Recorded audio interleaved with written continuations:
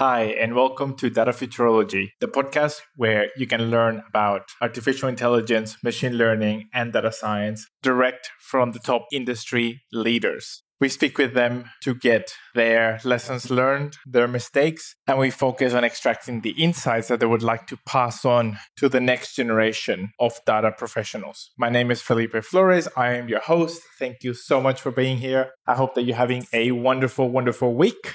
In today's episode, we speak with Scott Taylor. You might know him as the Data Whisperer. Scott is a master data influencer. He is a speaker, a consultant, and you might have seen a lot of his great content online where he makes both sometimes very insightful videos, sometimes he makes very funny videos, sometimes he makes videos that do both. We had an absolute blast speaking during this episode. He has some fantastic perspectives on why getting your data in order is such an important step. He's very eloquent on how he describes the importance of master data management, not only for technical people, but more importantly for the executives. So how can we communicate the value that this sometimes very tedious task and sometimes very sort of background task of master data management, how we can highlight the value and importance of it to senior executives. Scott is extremely experienced in doing that and helping teams get the funding, raise the profile of this activity, of this part of the value chain. And he has some fantastic insights and great stories for us. I hope you enjoy it. Here's the episode with Scott. Brilliant. Thank you so much for making the time and being in the show. Been looking forward to speaking with you. How are you going today? I'm wonderful. Thank you so much for having me. This is great. Talking from the other side of the world, but I know, right? Data. Yes, exactly. Technology is good, man. I love the content that you produce. I love your approach to data and master data management. I love the videos that you make. So very keen to ask you lots about that. But before we jump in, tell me, how did you get started in data? How did I get started in data? So it's a while ago. I started off with a company that's now part of Nielsen, and they had a very old database that was a list of supermarkets, essentially a list of supermarkets. But it was really well structured. It was beautifully mastered. It was even before people talked about MDM or master data. And this content, I discovered listening to customers, they were buying it for reasons that we weren't really selling. So if you're a good salesperson, marketer, whatever, you listen for that. So these customers are saying, all this other cool stuff you have, analytics, metrics on top of this, what we really need is this really finely mastered set of core content about the locations, in this case, in the supermarket industry. And we had a unique code. We had a standard hierarchy. We had common classifications. We had geography assignments, geography information. We had a way to link to other sources of data. I now call those things the 4 C's: code, company, category, country. So you need an identifier, you need a hierarchy, you need categorization, you need geography. And I wish I talked this way when I started in the business. I probably could have sold more. But what happened was it became a standard, a de facto standard in the packaged goods business. And I saw what happened when parties who needed to communicate, integrate, somehow share data had a common taxonomy, shared essentially one data. And it is still the holy grail of holy grails today. And so I watched what happened, and it was miraculous. And so I went from the lowest salesperson on the rung to eventually general manager of the business because I branded it, I repositioned it. We had a team. It was wonderful. But we all went on this visionary escapade of we can create a common language for store and account locations. And we built a true network effect. I was very spoiled then because this was a while ago. It was, let's just say it was in the previous century. So that'll give you some sense. And it was manual. We were swapping files, sending disks or FTP. So it wasn't this integrated platform like people like Snowflake and Sales. None of that existed. But the notion of that is still super relevant. And so I never looked back after that. It was, wow, this is what happens. And I had a lot of customers basically sit me down and say,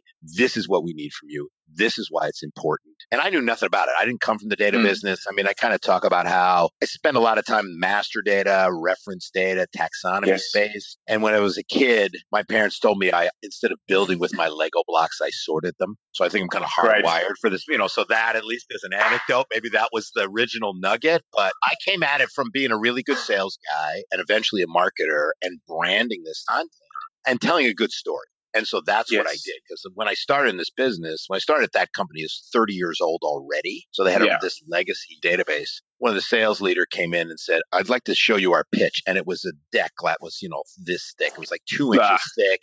And no. even then I went, they're paying me and I can't sit through this. So Yeah, I correct. figured out a way to bring it alive. And that's what I've been doing almost every day since, is bringing the value of foundational data, the strategic importance of proper data management alive for the business side. Yes. And that's been my niche ever since. What I find so interesting is that you honed into what the customers were saying and what they actually needed, because the words wouldn't have been the exact words that would be used in the industry. So the customers wouldn't say, we need master data management. They might say, we have bad quality data. We want our data to be better here or to be better handled and things like that. So you did the connection, but also you brought to life what a lot of people think that is the less sexy part of the industry. But on the other side, it's so foundational and it's the holy grail, as you said. It runs everything. I find it so interesting that you went into that niche and brought it to life in such a engaging manner. Obviously, even humorous manner with some of your videos with the puppets. How did you develop that? How was it that you were able to take something that's quite dry and that a lot of people tend to stay away from it because it is seen as dry, and you bring it to life in such an engaging manner? Beautiful introduction here too, though. Thank you. And that has definitely been always part of my life. So when I was a kid in school, instead of writing a history paper, I would do an animation about Napoleon. So I would do a game instead of, and so for me, it was almost a survival thing because I found that stuff really dry, really boring. I was very creative, still am, I believe. Yeah.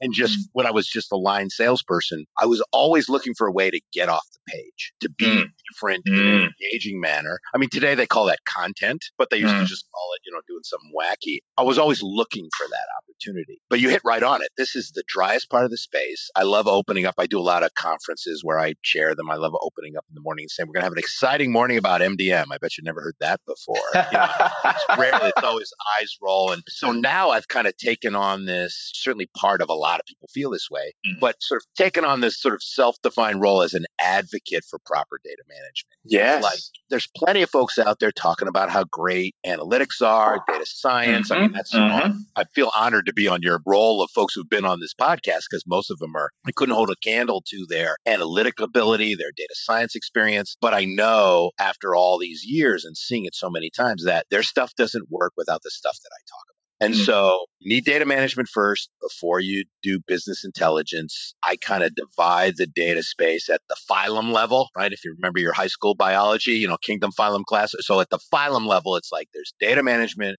and there's business intelligence. And or I like to talk about it as determining the truth and deriving meaning. You got to have the truth first. It's not chicken or egg here. It is egg and omelet. You got to have the truth first. And that's where I start and end too. It's like, get the truth, then you can do all the cool, sexy stuff. I seem to have struck a chord. This happened also when I was selling back, when I was part of the Nielsen company. We would talk to IT people who then finally everybody realizes, okay, IT shouldn't handle all data. That's probably a topic of another part of the conversation. But these IT folks were really great practitioners. They understood data. They understood the movement. They understood all the technology, but they couldn't explain it. And so that's where I realized, okay, I live in this niche between the technical side, which gets it done, the how side. I kind of bring the why to it. You're a CEO doesn't care about data quality. They don't care about reference data architecture. They don't care about all these pipes. They just want to, how's this going to help me with the business? And high level, upper level senior business stakeholders don't have a lot of time to listen to it. So I found a way to sort of be that translator. It's a small niche and I love it. I thrive in it. I have a ball. Puppets, cartoons. I showed the Marx Brothers at a conference the other day, a Marx Brothers clip that just showed the classic discussion between the business side and IT. I'll send you that link because that would be great. It's a movie I watched 1,000 times, and the 999th time I went, oh, this might be about something else. There's something else going on. I see Groucho and Chico. They're like, this is relevant to the IT and data space. That's fantastic. Oh, that'd be fantastic. And we'll put the link on the show notes. So tell me, in the time that you've been involved in MDM, how have you seen the industry shift and change over this time? People I talk to, who, again, are from the previous century, they started the data business, We always kind of smile because people always talk about how data is the new whatever. And I know it's not the new anything. All right. So you can find about the poetry later. Is it oil? Is it currency? Is it gold? Is it tofu? Is it bacon? But no matter what, it ain't new. All right. So welcome to the club. And there's this frustration in the space, right? Because MDM has not gotten where it should. Completely The agree. promise of MDM, and I deal with this all the time. People go, well, if it's so great, why isn't everybody doing it? Because it's hard, because it takes a commitment, and this is recently really being discovered, a commitment at the cultural level. And there was also a lot of overpromising. I mean, there was classic ocean boiling going on. So the notion of it is really important. It's vital, but MDM isn't new. So it's not cool. It's not sexy. It doesn't have that spark. It's a lot of confusion in the space, which we can talk about. A lot of the things people say in the MDM space, single version of the truth, golden record, silos, are starting to get co-opted by other categories. So there's always been this confusion. And it doesn't do anything by itself. That's another big problem. So in my experience, you don't see the value of good quality data, but you feel it. So you can't show somebody, here's a cool dashboard of better data, because they won't know the difference yet until they made a bad decision. And as I like to say, good decisions made on bad data are just bad decisions you don't know about yet. Everything demos well. Everything demos beautifully because the data is perfect, right? And they skip this part of. I had a discussion today with somebody. I had breakfast with them, and they were talking about Salesforce doing stuff. And I said, they sell you a kitchen. That's what they sell you. They sell you a beautiful kitchen. Yes. There's no food in it, and you need to know how to cook. Now, you need the kitchen, but nobody says, oh, make sure to stock it with the right ingredients. I like the food analogy best for data. When you land in all that poetry, that for me seems, and I'm the sous chef over here, right? You usually interview the Michelin 3-star folks out there, 5-star folks, and I'm kind of the sous chef in the back, making sure you got the right ingredients, chopped up right, we're ready to go. And so for me, that's really important to just continue to remind people of ingredients and so on. But answer your question, I know I sort of went on there. What's happening in MDM, I think now it's the stakes are higher.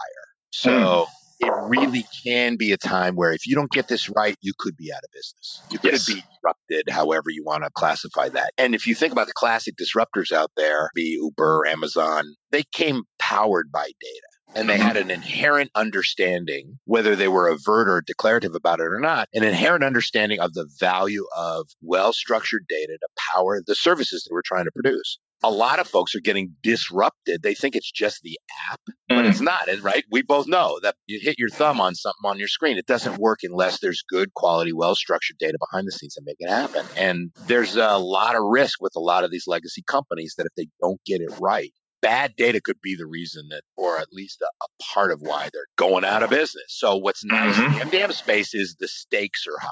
Yes, 100% agree. I think it is something that more and more people are realizing, and I think that the more of the conversation is shifting to what are the inputs to our analysis, what are the inputs to our algorithms, how do we make sure that those inputs are in the best shape possible and that we understand when we're going into somewhere that it might hurt us if we go blindly. What do you think people are not getting right about MDM? What are they not understanding at the moment? What are some of the things that they might be confused about that you're helping people with currently?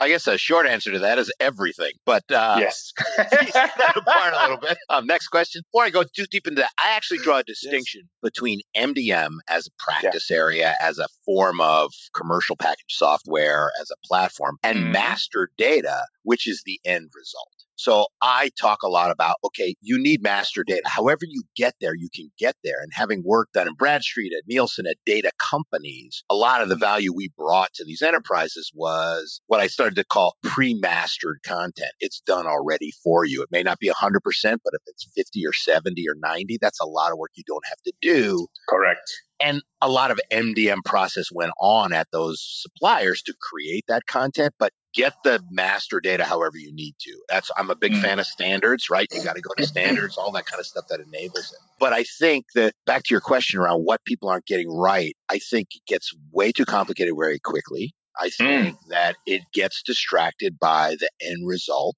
right? Okay, we want analytics. We have these new data scientists in here. You haven't given people the tools, not the software, but the actual data content to do the job they need to do. And again, realizing the biggest cliche in the data business, which I've tried to elevate a little bit, is GIGO. I call it the golden rule of data, right? What you do upon your data as you would have it do upon you. And it has to start. The challenges are, what's the ROI on master data?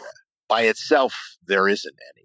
Find me the use case for just master data. It's kind of oxymoronic with an accent on the moronic. It's like it doesn't do anything by itself, but it's the great enabler.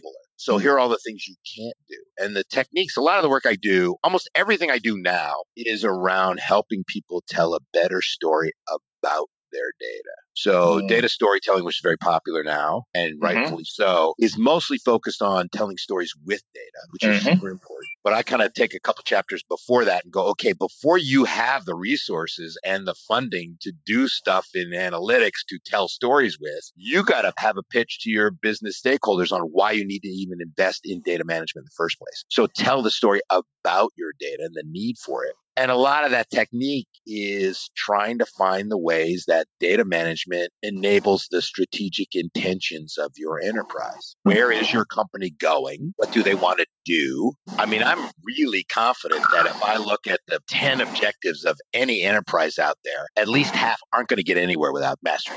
None of them are going to say that. No CEO is going, give me more MDM. And if they are, they probably think it's mobile device management. So we got a nomenclature problem already. But they will. And what I counsel people to do is say, don't talk about data quality. People just won't really get that. It's very emotional. It's very subjective. It's important, but you sound almost like you're whining. But they do understand customer. They do understand customer experience. They do understand the need to have a good product-related experience with their customers. They do understand the risk inherent in working with vendors and suppliers that aren't coordinated. You know, you can get into these business challenges very quickly. I'll recognize that. And then you say, okay, we need the data to back it up. Want to do that at scale, we need a common customer definition across our enterprise. We need excellent product content so we can enable that web-based experience that our services people are trying to create.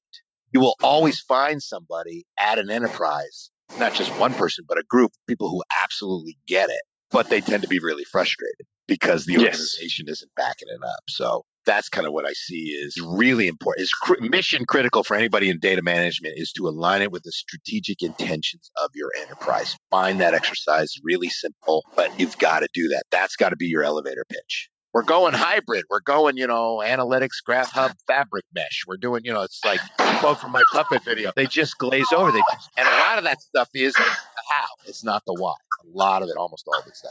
That's right. And that's such a fantastic way to show the importance of the concept, to highlight the business need for master data. It starts the right conversation and it continues to direct the practitioners and the people trying to make the difference to get their data to be master data. It keeps their conversations going to the business side whenever they need to deal with stakeholders, which I think is extremely necessary. What pitfalls do you see when people are starting to execute on their path to master data? So they take your advice, they can start talking about master data in more of a business sense, and there is an appetite in the business. Sometimes it's assumed by business people that the master data side might be easy or might be quick. What are the pitfalls that you see people when they go on the journey? First of all, doing too much too quickly or trying to talk about too much. And that's classic with any big implementation, right? Get the quick wins, get the early wins, and continue to reinforce the business value. It's almost a cliche now. It's hard to do. And ways to do that are to find these little anecdotes. Find the folks who get it already, especially on the business side. And don't underestimate. I get this counsel from the consultants that I work with who are more implementers. I try and get people in the room and say, okay, this is important. And then there are other folks there who are much better than I am in saying, okay, here are the first 10 steps you got to take, but I learned it from them. Don't underestimate the cultural changes that need to happen. It's almost like trying to introduce recycling to a family. You've got to move it over there. And then I kind of generalize here, but my story and my approach I've found really relevant to any enterprise. If you're an enterprise company, and define that however you like, you've got enterprise systems, you're in a couple countries, you've got a complicated go-to-market, you've got X million in revenue.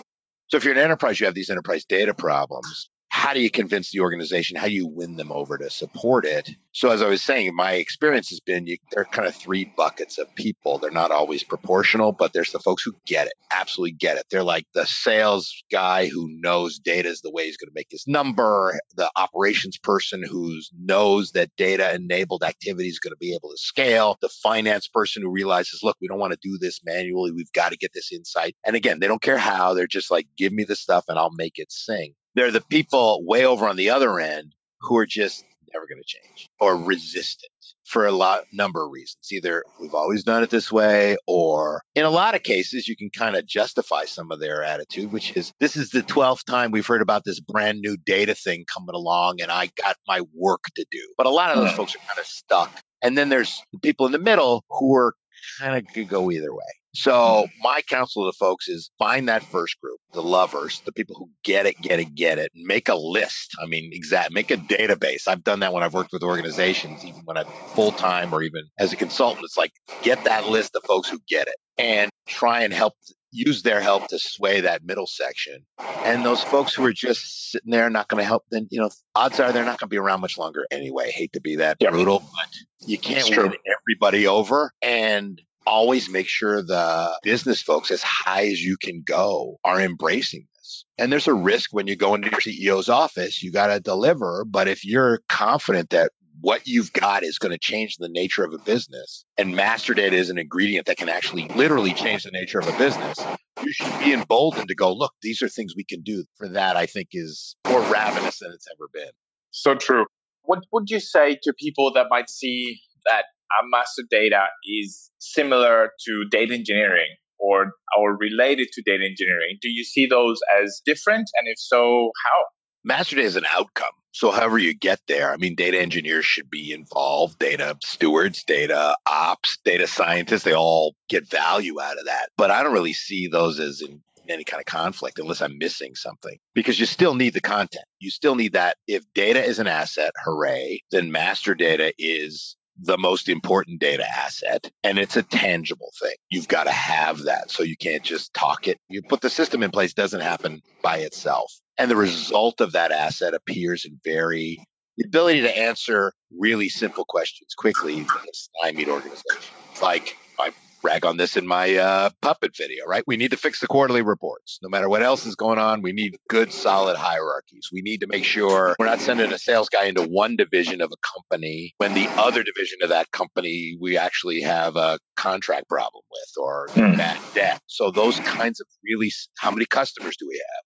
What are our best verticals? What are our best categories? What are our best markets? They're all very basic questions from an organization. I really like your approach that it's practical business and value outcome, that you focus on the enabling piece and on what can be done with the asset. Do you find that people struggle to take the conversation in that way? Or do you find that people get more attracted to it when it's presented to them in those business outcome ways, in those very practical and enabler terms? When you're going for funding, you got to stick to the value terminology. When I'm with a bunch of practitioners and I stop understanding what they're talking about, I know they're making progress technically.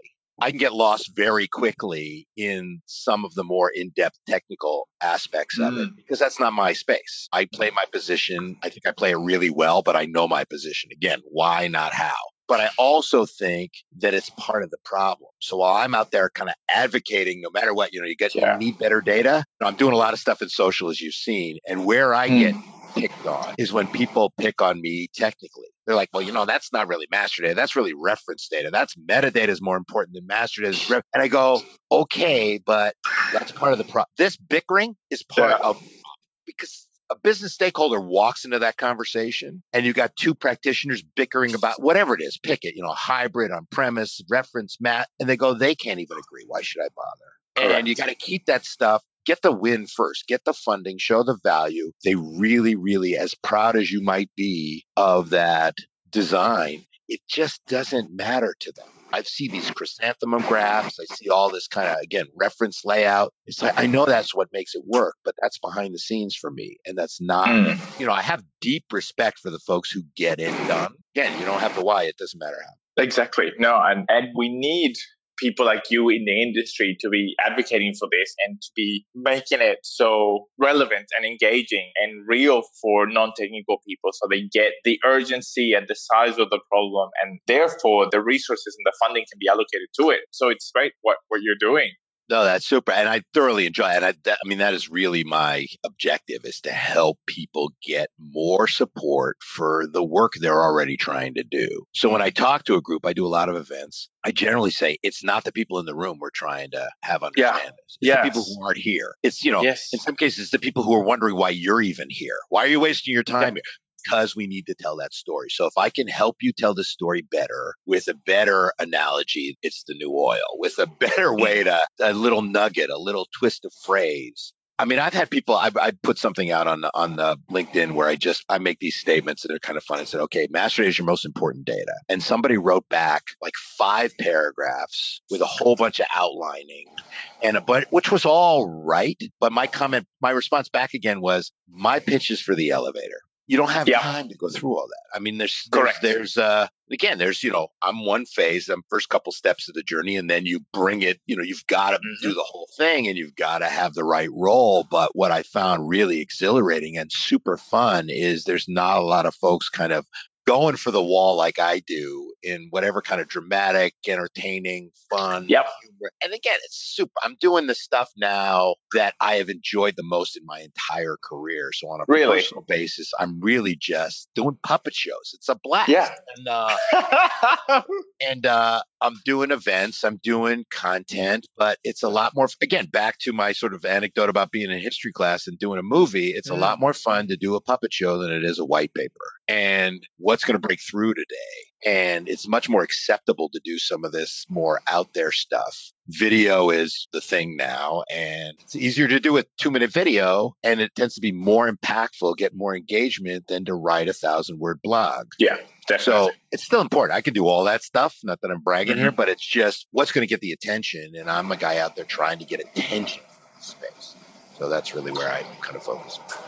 Well, which is fantastic, because a lot of times people in the data space, we are our own worst enemies by the lengthy explanations like you mentioned. Data folks often want to go for 100% quality right at the beginning, instead of realizing that very often, most times than not, we need to take people on the journey and start them out by enticing, helping them understand, and making people not feel threatened by the space anymore, not think that it's overly complicated. And there's a lot of people, that when they hear data, their mind immediately goes to maths. This is going to be maths. I was bad at maths at school. I remember almost failing maths in year 4. Do you know what I mean? Absolutely. So I'm a huge fan of your approach. And tell me more about this, you having the best time of your career right now. What has either led you to this, or did you feel like that you had to allow yourself to do this? How did you get to having the most fun in your career? That's a great question. So it's just, I worked at big companies. I was successful there. I was always kind of trying to be more of the visionary part. I worked at Dun & Bradstreet to help them actually get their master data story right. It was their second biggest business, and it wasn't even on the website. So early on, I had a customer tell me, I sort of referred to this in my journey earlier, but a customer actually said to me, we know why we're buying it, but they don't know why they're selling it to us, which you don't want to be on the other side of that conversation. And so you needed techniques. Again, I've always been a communicator.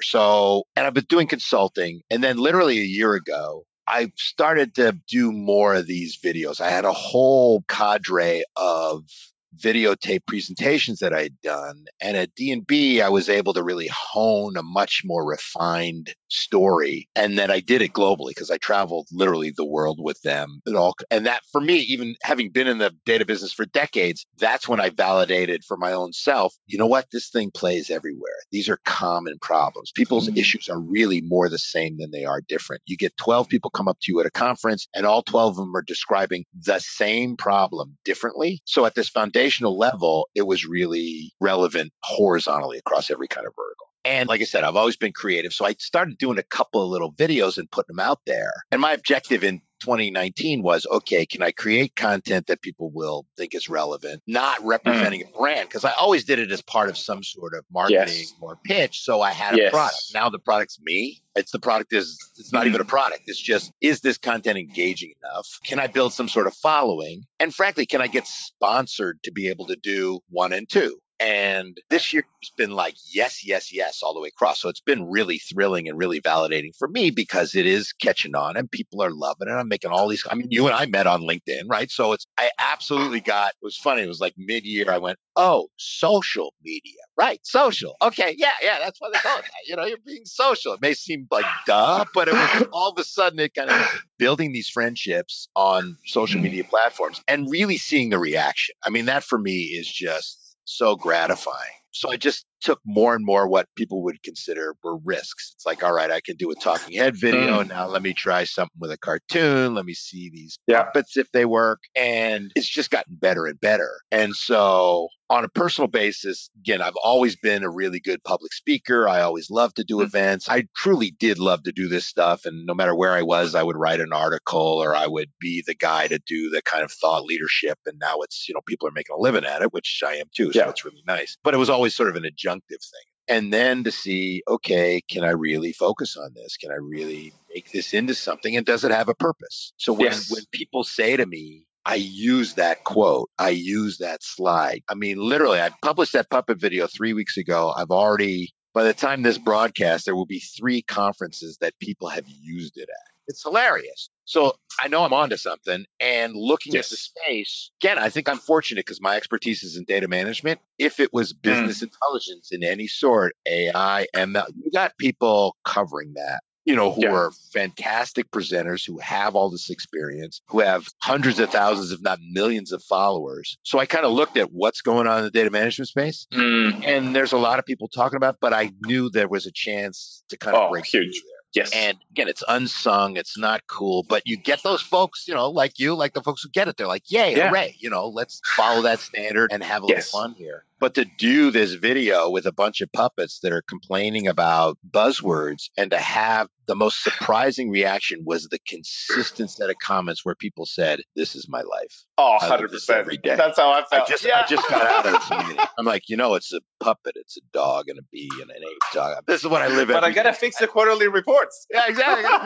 Like, that's me. And so that was like super fun. So, and there's more to come in that. I definitely have more episodes that I'm working on because I'm on this. This is not a one-shot thing. This is definitely not. No, you need to keep going with that. You need to keep going. The other thing, by the way, personally, just to mention, on a personal basis, I have the least amount of accountability since probably high school. So, my kids are grown. I've got the bandwidth. Got the space, you can't do this when you got 3 kids and a mortgage and all that kind of stuff. It's like, I think maybe you could, but I wouldn't have had the chutzpah to sort of take that leap. But now it's just, I'm really in a really fortunate time. And again, every day is a blast. That's great. That's great to know because that was going to be one of my follow-up questions. What was the trigger for you to make the jump? So it sounds like the planets aligned in terms of the personal side and the professional wanting to do it. So tell me, what's the philosophy behind your content? And I ask this question because one of the things that I really enjoy about your content is that it feels, so tell me whether I'm right or wrong, but it feels like your aim is to help, to educate, to assist, to help people have these conversations either at the right way, at the right level, etc. But it doesn't feel like you got a hook in there. It doesn't feel like you're trying to make a sale, like you're trying to get something from these people in that first interaction. It feels like you're giving and you're caring and you're wanting to make a difference. And essentially to say, it seems to me that your philosophy is kind of around the sense of like, as long as I give and I help, everything's going to be fine. What's your philosophy? You nailed it. I mean, you've absolutely nailed it. And again, I was fortunate enough to go, okay, let me just share this out there. And it became really liberating not to be tethered to a brand, not to be representing Because I've always been on the supplier side. Yes. So you're always careful to make sure that the sale process and the customer journey, not that I'm insulting people now, but I'm a little more glib and a little more out there for the point, just to make the point. And so that freedom is really, again, really exhilarating. And I've got a couple of taglines I use all the time. One of them is put your data to work. It just seems really simple. That resonates with folks. It's like not about managing the data all the time. It's like what you're going to do with it. And I really felt and it happened. Again, you got to take this leap, and it may seem a little bit idealistic, but I watched a lot of folks over the year and listened to a lot of people who are in the space doing similar things that I'm doing, but in other categories. And they all said the same stuff. If you give enough and people recognize the value, stuff's going to come back. And it absolutely has. I mean, people have come like, can you do this work? Can you help us with this? Can you do this event? And what's really funny for me is because my hook is, you're watching, you're listening to what I do. This is what I help people tell better stories. So, and people go, well, what's your product? This is it. I don't know how, I'm not enough yet, but it's like, let me do your event and I will keep the enthusiasm and the energy and the interest up for 2 days through every session. I'll keep it going. And I'm good at that in panels and kind of on my feet on stage. And now I'm starting to look for and talking to people about more formal strategic sponsorships of, okay, help me do this stuff. I might not be on brand, but I'll be on target for you. You want that audience. You want those people in the door. I'll get them really excited. And then you come in with what you've got. And so that's really working. That model for me works. So it's probably half the posts I've done this year and somewhere or other are sponsored, meaning I'm talking about an event. I'm talking about somebody's capability. But again, at a really high level. I don't get into functionality. I don't get into, again, demos. I don't get into sort of the specifics. But if you're in the data if you're an enterprise, you need better data. If you need help getting better data, there are other data companies, software providers, consultants, service providers that can help you. So again, sort of a top funnel guy, but you hit it right on the nose. It's like, okay, if you can give enough, people will give back and it's working. I think in my attitude and just kind of my esprit that I have with life, it's like, I'll talk to anybody at least once. So, it's like, you want to have a 20-minute conversation? But I listen to especially those first couple minutes, because when people describe what they do, I listen really closely to how they do it. Most people aren't really very good at it, regardless of their capability. And again, that's where I'm not a product manager. I'm more the marketing, more the outside of the box. How do you get people excited about it? What's the value proposition? And a lot of that comes from just being a good salesperson. You've got to listen. There are a lot of techniques involved, and I'm 4th generation sales, so it kind of comes in my family. Those things help every day. Exactly. They do. They definitely do. I think that the reason why sales sometimes gets a bad rap, even though the skills are so useful, is because of what the skills are being put to use for. And in that case, it's to drive the conversion of that sale. Well, in your case, you're using those skills for a message that is bringing people out of the woodwork and helping them find a way to get their work and their passion spoken about in a manner that can reach more people and can engage more people. So I think that you're using these great set of skills in a way that's helping the industry, and that is not a purist, but being practical and helping people get their work elevated to a point that they can do more of it and they can have the impact that they want to have. That's absolutely it. That's my goal. That's what we're trying to do, right? Yeah. So that's and you've got to be, and again, on a personal basis, and I love that you sort of delve into that too. If you can figure out what you're really good at, that's important. It took me a while to go, okay, one of the best things, I'm not bragging here, I'm just sort of talking about, one of the absolute best things I do is get on stage. It's like the bigger the crowd, the better I am. And it's the most fun I have. Anywhere I've worked, the relationship I might have with my leader or other executives in that organization changes when they see me do what I am the best at. And a lot of people don't get that chance. And so now knowing that, it's like, okay, that's what I'll do. And public speaking, there are plenty of people who think that's the last thing they want to do. And so kind of jumping in there, that part, again, is really fun. And to be able to do that more and more. And there's a lot of tech. I took a lot of drama in college. I mean, I draw on those skills constantly. That gives me a different perspective and a different foundation when I come into some of those situations.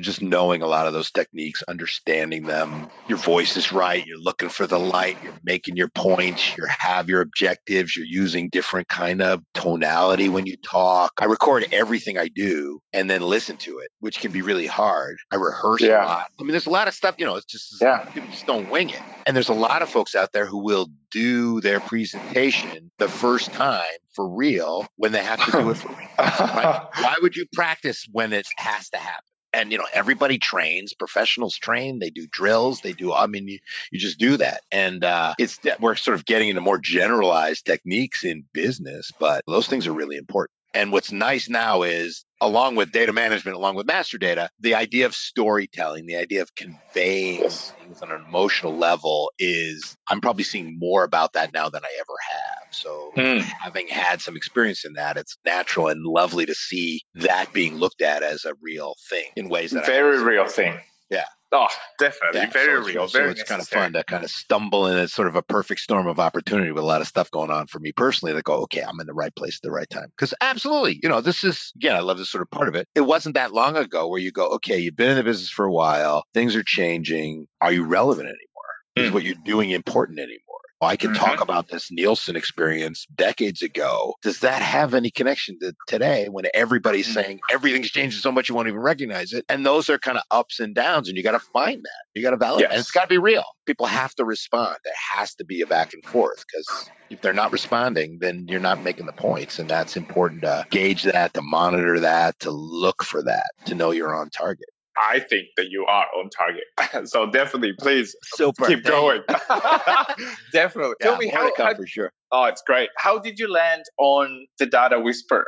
Oh, that I just picked up. I was kind of playing with a couple of things that actually didn't work. And I was at Dun & Bradstreet, and I was a subject matter expert, and it just hit me one day. And again, I'm not the only data whisperer out there. I've just kind of pound on it. And I actually say, I think in a fairly generous way, when I do these events, I go, we're all data whisperers. We're all trying to calm data down. But it's initially, I just started introducing myself as that. And people were just, again, the response, people were like, oh, that's great. I'm like, all right, I'm keeping it. It seems to work as kind of a sub brand, and it's a blast. So I don't, and again, I kind of couch it and position it, I think, in the right way. But now I have it on my badge. I really go for it. So, being a branding guy and a marketing guy, it's like when stuff works, you got to be really bold and overt about it. And 100%.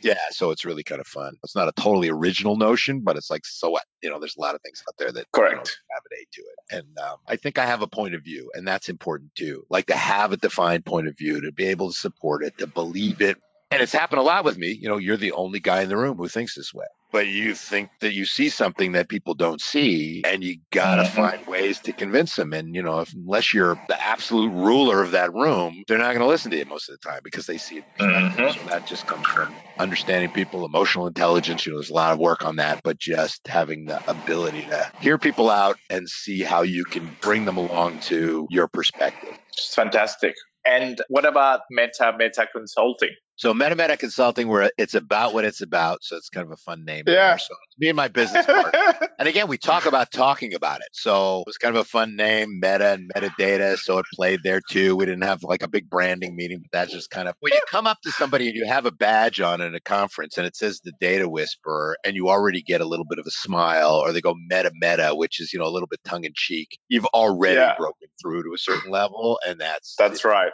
Those 30 seconds where you're just figuring out how to talk to somebody. But we help people talk about it. So I'm doing work for service providers at events, at content-based stuff. I also picked up an engagement, which is really exciting for me, at an enterprise, because I was a little skittish about sort of working behind that, because I don't do the actual practitioner work. But what they asked for, they said, look, we need some strategic mentoring for our data governance program. I said, that I can. And that's basically, look, our organization as a whole, our business stakeholders, our leadership doesn't understand the value of what we're trying to build here. We're on our third MDM implementation. They've got all the piece parts, but they're always having to sell it. That's the struggle that the whole category deals with. Why do we all have to sell data? You don't sell financial management. You don't sell sales. I hope, when you look at some of your questions, where to the future going? I hope there's a day where we no longer have to continually sell why we're doing this. Yes. You'll always have, the fight for budgets or whatever, but nobody questions the need for and the value of financial management, sales management. you wouldn't have a business without it. So data's getting to that point. So if I can help in my way, in my little way, sort of move that along, then I'm a success as far as I'm concerned. So that's what I'm trying to do. That's outstanding. Scott, this has been so much fun. Wow, I love the work that you're doing. I know. This is great. Right, where can people find you online? I'm all over LinkedIn. I kind of focus on there probably disproportionately. Meta Consulting, we've got an okay website, but really find me on LinkedIn. I've been watching my own kind of search. If you Google the Data Whisperer, I now come on the first page, hooray. If you look for my stuff, I've got a YouTube playlist of everything I post, but my primary place is LinkedIn. And I invite people, you got to me, find my stuff. If you like it, that's great. If you want to use it, go for it. It's really out there to help explain. If it helps you explain what you're trying to explain, you can't steal it from me. It's yours. Take it and make that happen. So if you can take a picture of you using it, that's fun. If you can encourage people to follow me for more, that's great. But it really is out there as a way, the vocabulary, the voice, the nomenclature that people use. I feel like I'm trying to play a role to help people clarify that. And like you said, move the business forward. Let's move the business. Yes, definitely do. Awesome. Well, thank you so much. So fun. Yeah. Absolutely brilliant. Thank you so much for your time. I didn't even get to talk data science. How do you like that? This is the important stuff. Yeah. So, absolutely brilliant. This was so fun. And anytime at all. Stay definitely. tuned. More to come. More puppets to come. More cartoons to come. More wacky stuff to come. I'm looking forward to it. Super. Thank you so much.